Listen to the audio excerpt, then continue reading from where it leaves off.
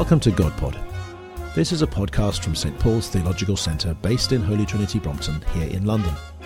Jane Williams, Mike Lloyd and the occasional guest join me, Graham Tomlin, in discussing God, life, theology, the Bible, in fact, just about everything. Well, hello and welcome to GodPod number 80.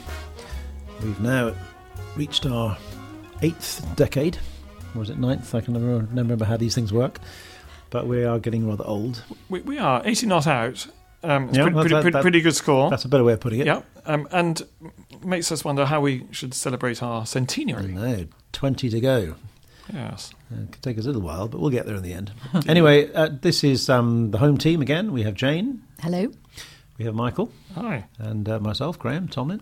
And we are here to discuss various questions on God, theology, life, and everything else. And as always, if you can email in our questions, you can see the email address on the website. That would be great. So the first one we have today is from Nathaniel Gillett, or Nat Gillett, as he calls himself, from South London. He says he actually quite enjoyed our GodPod on aliens. Good heavens. Do you remember that one? No. But then we've got a question on memory coming up. If you haven't listened to the GodPod on aliens, it's number 77, so you might want to go back on the website and look at number 77. Well, perhaps we ought to. Where we discussed, are there aliens out there? Or are there aliens on the GodPod team? Oh, actually, I do remember this, yes. Yes. That's right. Anyway, the question is, here's Nat says he's asked a few people this question, various vicars and so on, but struggled to get an answer that's satisfactory. So he's hopefully hopeful that he's going to get one of us. I'm sure we can add unsatisfactory answers. Poor deluded fool. Exactly. So the question is, I accept that the New Testament is probably the best source of early Christian literature that we have, and thus it has authority for us if we're trying to work out what Christianity should look like. But how do you make the leap between that view of the New Testament as early Christian literature and the doctrine that the New Testament is God's Word? So there's the question.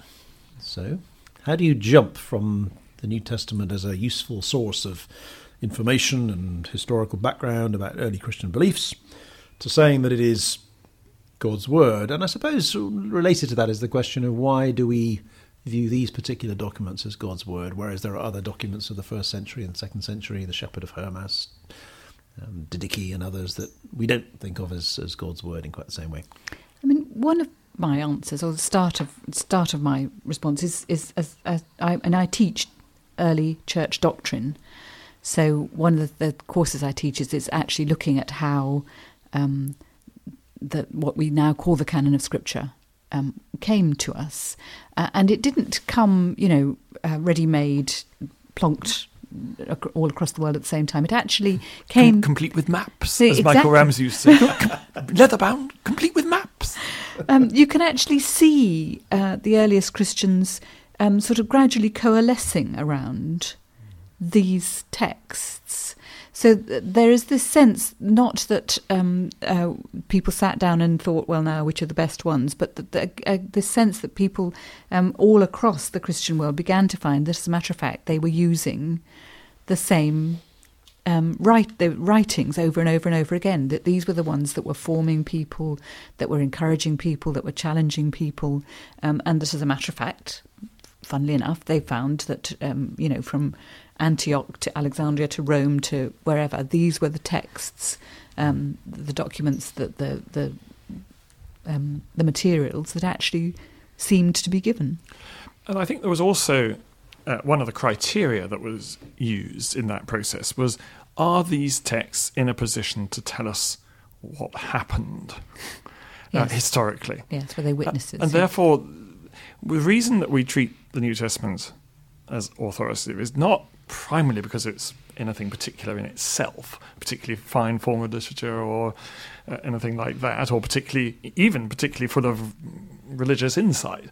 It's because they are in a position to tell us about a particularly special set of events. The authority lies ultimately in the revelation of God in Christ. If it is true that God lived a human life on earth amongst the dusty lanes of Palestine, then these documents are in a position to tell us what happened when he did. And that's why they're authoritative, not because of anything in themselves, not because we're setting up this document over that document, but because this can tell us what happened. So there's a historical window on a historical event, or what is claimed to be a historical event, and that's the authoritative thing. And there's that does highlight quite an important distinction, I think, in theology, which is between revelation and scripture. And it says that primary revelation seems to me is what happened in the history of Israel in the person of Christ. Scripture is, if you like, the authoritative interpretation of that. Well, access revelation. To and interpretation of, isn't it? It's what gives us access to and it. It sort of shares in the revelatory character of those events. Yes. So it's not a separate thing from the events. The event would not be the same. It would not be itself without that interpretation, without that authoritative interpretation, which tells us what the meaning of the death of Christ outside the walls of Jerusalem in AD 33 or whatever it was, what that actually meant. Without an authoritative interpretation, you wouldn't know what on earth that event happened to mean. And I think the other thing about those documents is that it seems to me that what the early church did was not so much to confer authority on them. It's not as if the church decided, we rather like these documents, and we'll say that they are now the Word of God. But it's more that they recognised a quality that these documents had that other ones didn't. And so what that process of coalescing that you were talking about, Jane, is about is the church reading these documents over and over again, alongside other ones as well, and gradually coming to a recognition that these particular documents had a quality to them which was over and above just a human writing. It was something that carried something else. And part of the process of that was just the common use, the fact they kept on being used. And the other documents that might have seemed quite flashy and interesting to begin with, actually in time were found to be lacking in depth, lacking in this essential quality, this revelatory quality that we've been talking about, which is why it seems to be so important that the canon of Scripture it took quite a long time to discover it and to kind of to define it. It would almost be sort of slightly less believable if the church decided in about the year 100, right, okay, we sorted it out, these are the ones that get in, and these are the ones that don't. It almost needed that process of time where the church was actually testing out which of these documents carry that divine revelatory character and which don't. And I think the offshoot of that is that if somebody doesn't particularly, not a Christian, doesn't come with any particular Christian belief, don't try to work up a kind of belief in the authority of Scripture to start with. Just treat them as historical documents, and then see what they are about, and look at that.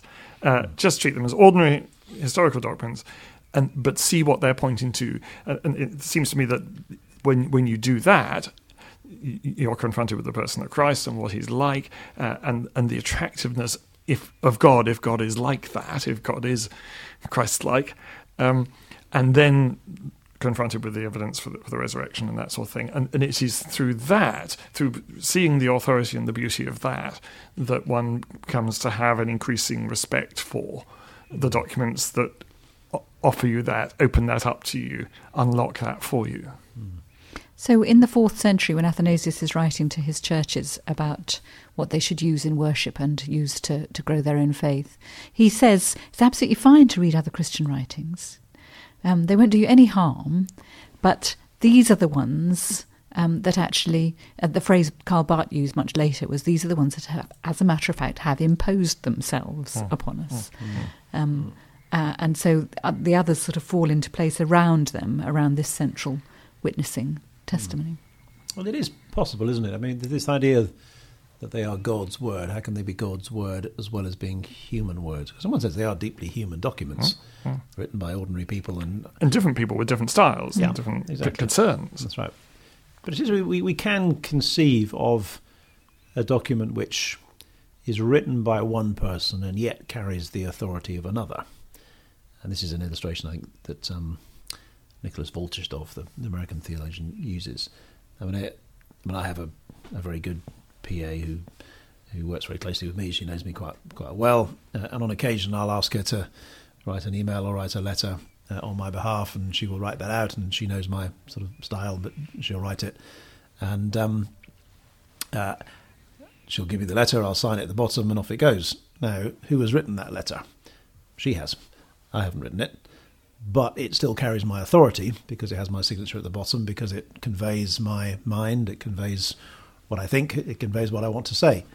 And so we can conceive of that dynamic whereby something can be written by one person and yet carry the authority of another. And it seems to be something like that is happening within Scripture. So we don't have to think of the New Testament as being sort of dictated in some sort of automatic way to the writers of the Bible, as if they were in some sort of trance when they wrote it. No, they wrote them, St. Paul, I imagine, just sat down and wrote his letters like he would have done, like you and I would have written letters. And that's important because God is not the sort of God who invades us and takes us over. He's the sort of God who enables us to be fully ourselves and works through us that way. Yeah. And I think that's an important glimpse into how God works. He doesn't dictate. He's not a dictator. He doesn't dictate a letter. I like that. That's quite good. Yeah. He doesn't dictate. He's not a dictator. Very good. And then another little bon mot. Bon mot, please. That's right. Very good. Well, thank you for that question, Nat. And we move on to another question now from Alfred Latham. He doesn't tell us where he comes from. Actually, no, he does. He says he's from Cheshire. There you are. He is a retired academic in geology and archaeology, but with a keen interest in theology. And he has a question here about an aspect of Christian faith, which is the doctrine of atonement. And the question is this. I've always had difficulties in accepting that Jesus paid for our sins when those sins are usually counted as against God. The fact is that God is not the victim of wrongs, but our neighbours are. So wouldn't it be better to say that God holds us accountable for the bad things we've done to each other, since we are each other's victims, and therefore that Jesus paid for sins between one person and another, rather than between persons and God? That would make the suffering of Jesus the substitution for retribution between named persons, with the ultimate aim of three-way mutual apology and forgiveness. Wasn't David wrong when he said, "Against thee only have I sinned"? And so haven't theologians like Anselm and Luther and Calvin and Barth also got their emphasis wrong? What do you think? So there's an interesting question. Who wants to kick off on that one? Well, I have a lot of sympathy with this question, to be honest. I think I agree with much of what he's saying. But I think it only works, God forgiving us, because of what is it Alfred is saying. It only works, God forgiving us, if God is the injured party in every hurt. It is an injured party. If God is so loving of each person, so kind of in some ways within each person, that a hurt against them is a hurt against him. If God is the kind of omni-sufferer, then, and Jane may not like this, so it would be interesting, but then he is the one hurt, the one offended against in every wrong action, in every wrong thought. And that's what makes him able to forgive us. The other thing I find really helpful about this question is that it does importantly make us aware that forgiveness is not just about God forgiving me for the particular things that I've done. It is what the whole earth needs. That, as a matter of fact, we are in extensive, systemic, wrong, hurtful, damaging relationships with each other and with the world. And God simply, my accepting God's forgiveness for what I've done isn't going to put that right. And so actually this reminds us that forgiveness is about the whole huge network of unjust relationships. And one of the things that we say about God is that God holds justice and forgiveness somehow together. So at some point, somehow, the things that we have done to each other are also going to be seen in the context of, their knock-on effect for others that we know nothing of. The fact that I live an extremely comfortable life in the well-off West may not be exactly my fault, but somebody else somewhere else is suffering so that I can live this kind of life. That has to be part of the reconstituting of the world in God's justice and forgiveness. So, sorry, came across something I was reading some book of Wolfhart Pannenberg 20th century German theologian who was talking about this sort of theme and saying how so many of the arguments against the doctrine of the atonement come from the sort of deep individualism of modern life, that we think of ourselves as completely individuals, that a sin against one person is just a sin against that person. There's nothing wider than that.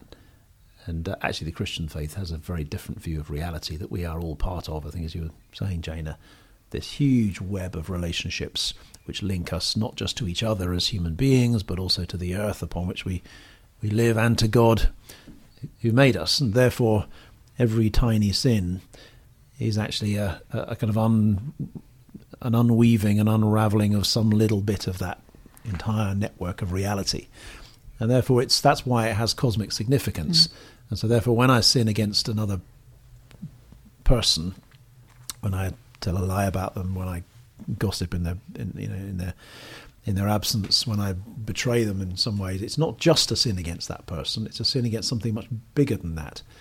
And it seems to me that, I mean, back to what you were saying, Mike, it seems to me God does us the service of, in a sense, standing behind every single person, so that a sin against my brother is actually also a sin against God. It's a bit like in the Second World War, or the beginning of the Second World War, when Britain made that commitment to Poland, saying to Hitler, look, if you invade Poland, you're invading us, and we will stand behind Poland, and we will, if you sin against, if you take on Poland, you take on us as well.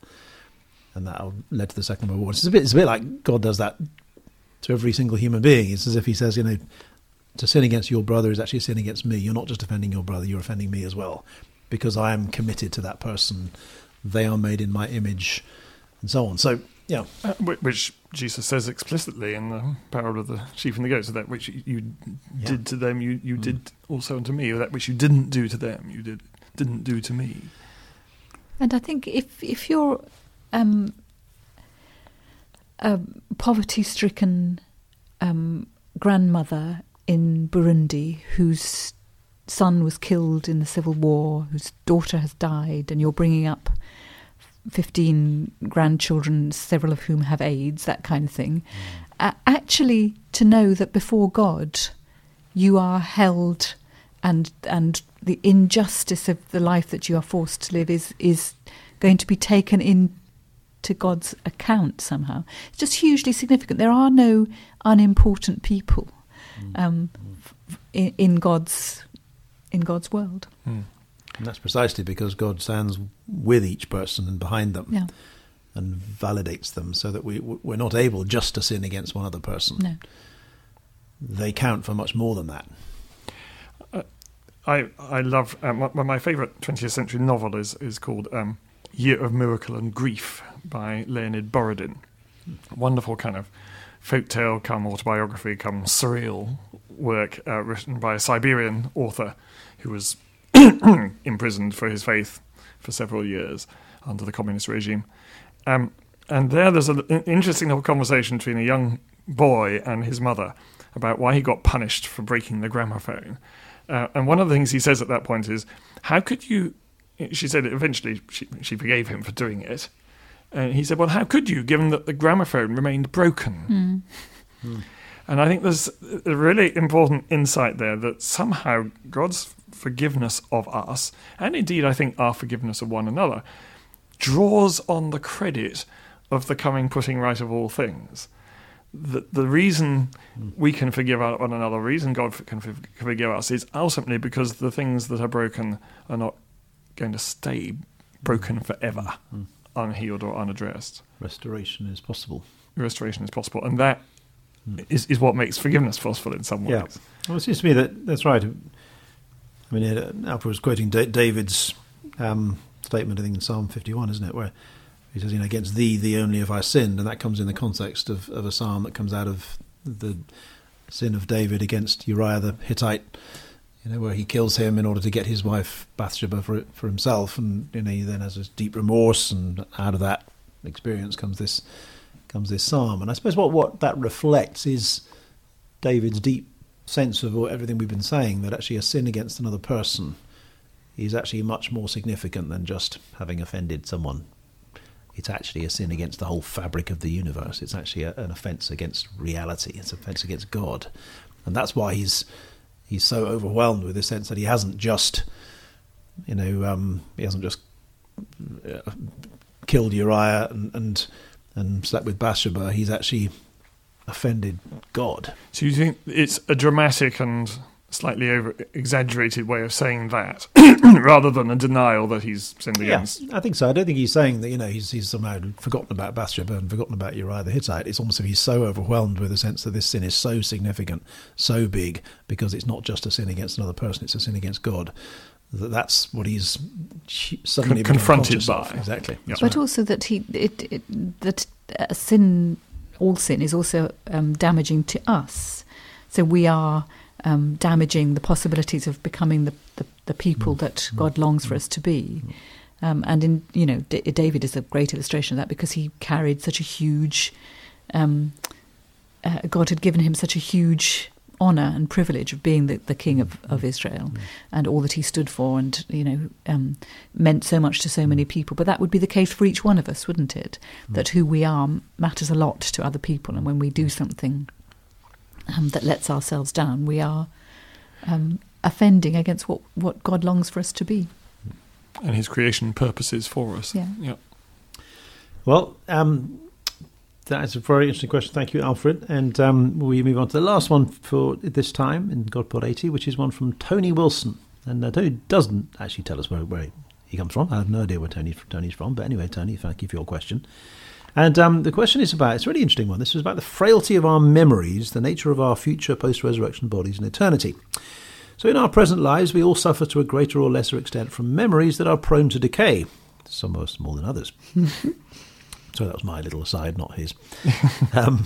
In most cases, this is cause for minor annoyance. In some cases, it becomes serious and tragic. In some respects, such as forgetting a distressing event, useful to our well-being. So the first part of the question is whether the frailty of our memory is part of our fallen nature that will not be present in our post-resurrection selves. This leads to a subsequent question about the nature of our memory in our eternal state. If we have a perfect memory throughout eternity, how will we be able to cope? For example, my poor memory allows me to reread a book and enjoy it. With a perfect memory, what will we do once we've read everything that's ever been written? So, memory. Is a faulty memory a good thing, a bad thing? Is it part of fallenness, part of creation? Is it a good thing that we have these things? Will it be part of our future in the resurrection, or will we have perfect memories? I have to say that I absolutely resonate with Tony's fear that we might run out of things to read. I can't think of anything worse than a world in which there's nothing left to read. I think there will always be new books to read, because I'm certainly not going to get right into writing mine before I die. so I'm very much hoping I can keep doing it afterwards. So there will always be new ones being written. I thought we were writing in eternity. It would just seem like that to the readers, probably. It's interesting. Jane has said once before that she, particularly with detective novels, that quite enjoys reading one again because you've forgotten who'd done it. Very helpful, isn't it? Yeah. But having said, if I dare to disagree with Jane, it seems to me that most of one's reading of literature doesn't depend upon the plot. I mean, I've just reread Jane Austen's Emma. And it wasn't that I'd forgotten what happened. It was just that you notice new things about it. And you notice new things about it not because you'd forgotten what happened last time, but because you're a different person than you were last time you read it. You've had a different set of experiences. You've deepened in all sorts of other relationships, and you've had all sorts of other thoughts. And therefore you come to it afresh, and you get more from it because it's a great work of art. And therefore, from my point of view, I don't think a faulty memory, a frail memory, is a necessary or good thing. And nor do I think that having a perfect memory, if that is what we have, would diminish one's enjoyment. And it's interesting that when you read a book and talk to somebody else about it, that's also a hugely enhancing thing, isn't it? Yes. To actually discuss a book with somebody who sees things in it that you didn't see and haven't seen. And and so, the thought of heaven being full of book groups is quite a nice idea. Some people it is. Other people it's a vision of hell. Yes, I suppose that's true. But there is also the point about memory and how memory constitutes who you are. Because that is one of the very tragic things about watching somebody suffering from severe dementia, isn't it? Is that they seem to lose so much of who they are, and so somehow this sense that we are promised that we are held in God's memory in a way that constitutes who we are eternally in God's love. So that isn't lost. Yeah. Yes. Yeah. I think that's absolutely crucial. I suspect, this is just a speculation perhaps, but it's not so much that we will remember everything, but that we will have much more control of our memories.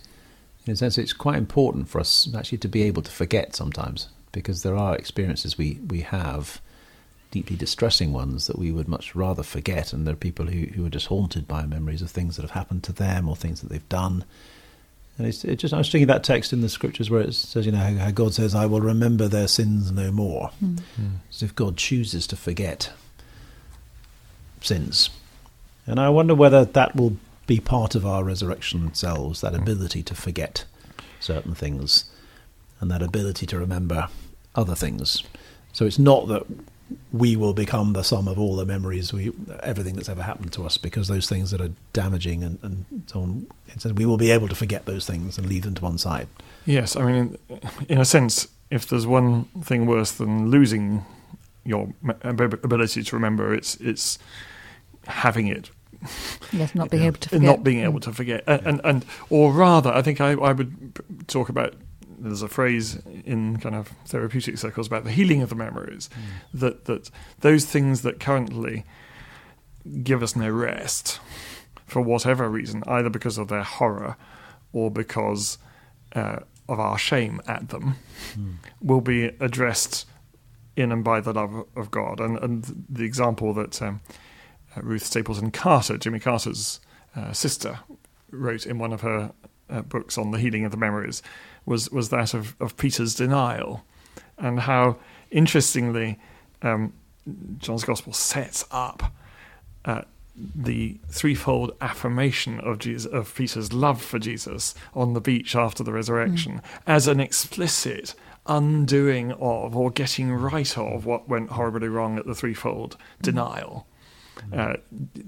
In both cases, it's around a charcoal fire. It's the only two times that word is used in the New Testament. It's almost as if Jesus recreates the scene and says, okay, now get it right. Here's a chance to undo that part. That thing that has been burning away with shame and regret, we'll have a chance to lance that boil. And it doesn't then, Peter's denial doesn't then get forgotten. No. But it gets transformative, doesn't it? So that the memory of what Peter did enables Peter to be the rock on which the church is built, enables him to be one of Jesus's most important witnesses. And Peter, presumably himself, then tells that story wherever he goes of what God has done for him. Otherwise it wouldn't have got into the Gospels. Yeah. Yes, I guess with this question, I suppose the other thing that strikes me about it is, in terms of memory and the future, will heaven be or will the resurrection state be a endless book club? Probably not. Oh, what a shame! I was hoping to do a book launch. One day you'll get there, Mike. But I suppose that the book that we will read over and over again is, if you like, the book of God and his character. In some ways, the focus of attention in the resurrection is not actually our witterings away in our books, but it's actually the nature of God himself. And to that extent, God never gets boring. The books, even the best books, might at some point get to a point where you've kind of seen all the different angles to it and so on. But that's never the nature of God.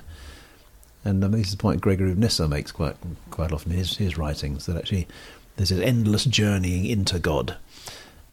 We never get to the point where we've done God, got him, understood him, let's find something else more interesting. It just never gets to that point. Well, also, at the end of the Gospel, where it says, if everything were told about what Jesus did and said, I imagine the world itself could not contain all the books that would have to be written. So I'm hoping that we can There'll be a few We more have books a planet full at least that we don't know about yet. Very good. Well, thank you, Tony, for your question, and thank you for everybody else who's emailed in questions. We've reached the end of GodPod number 80. So thank you, Michael. It's a pleasure. Thank you. Thank you, Jane. Lovely. And from me, Graham, it's goodbye from all of us, and we'll be back again with GodPod 81 before too long. That was GodPod, a podcast from the St Paul's Theological Centre. If you want to send us a question, just email it to godpod@htb.org.uk. We can't promise to answer all the questions you send in, but we'll certainly try. Until next time, goodbye.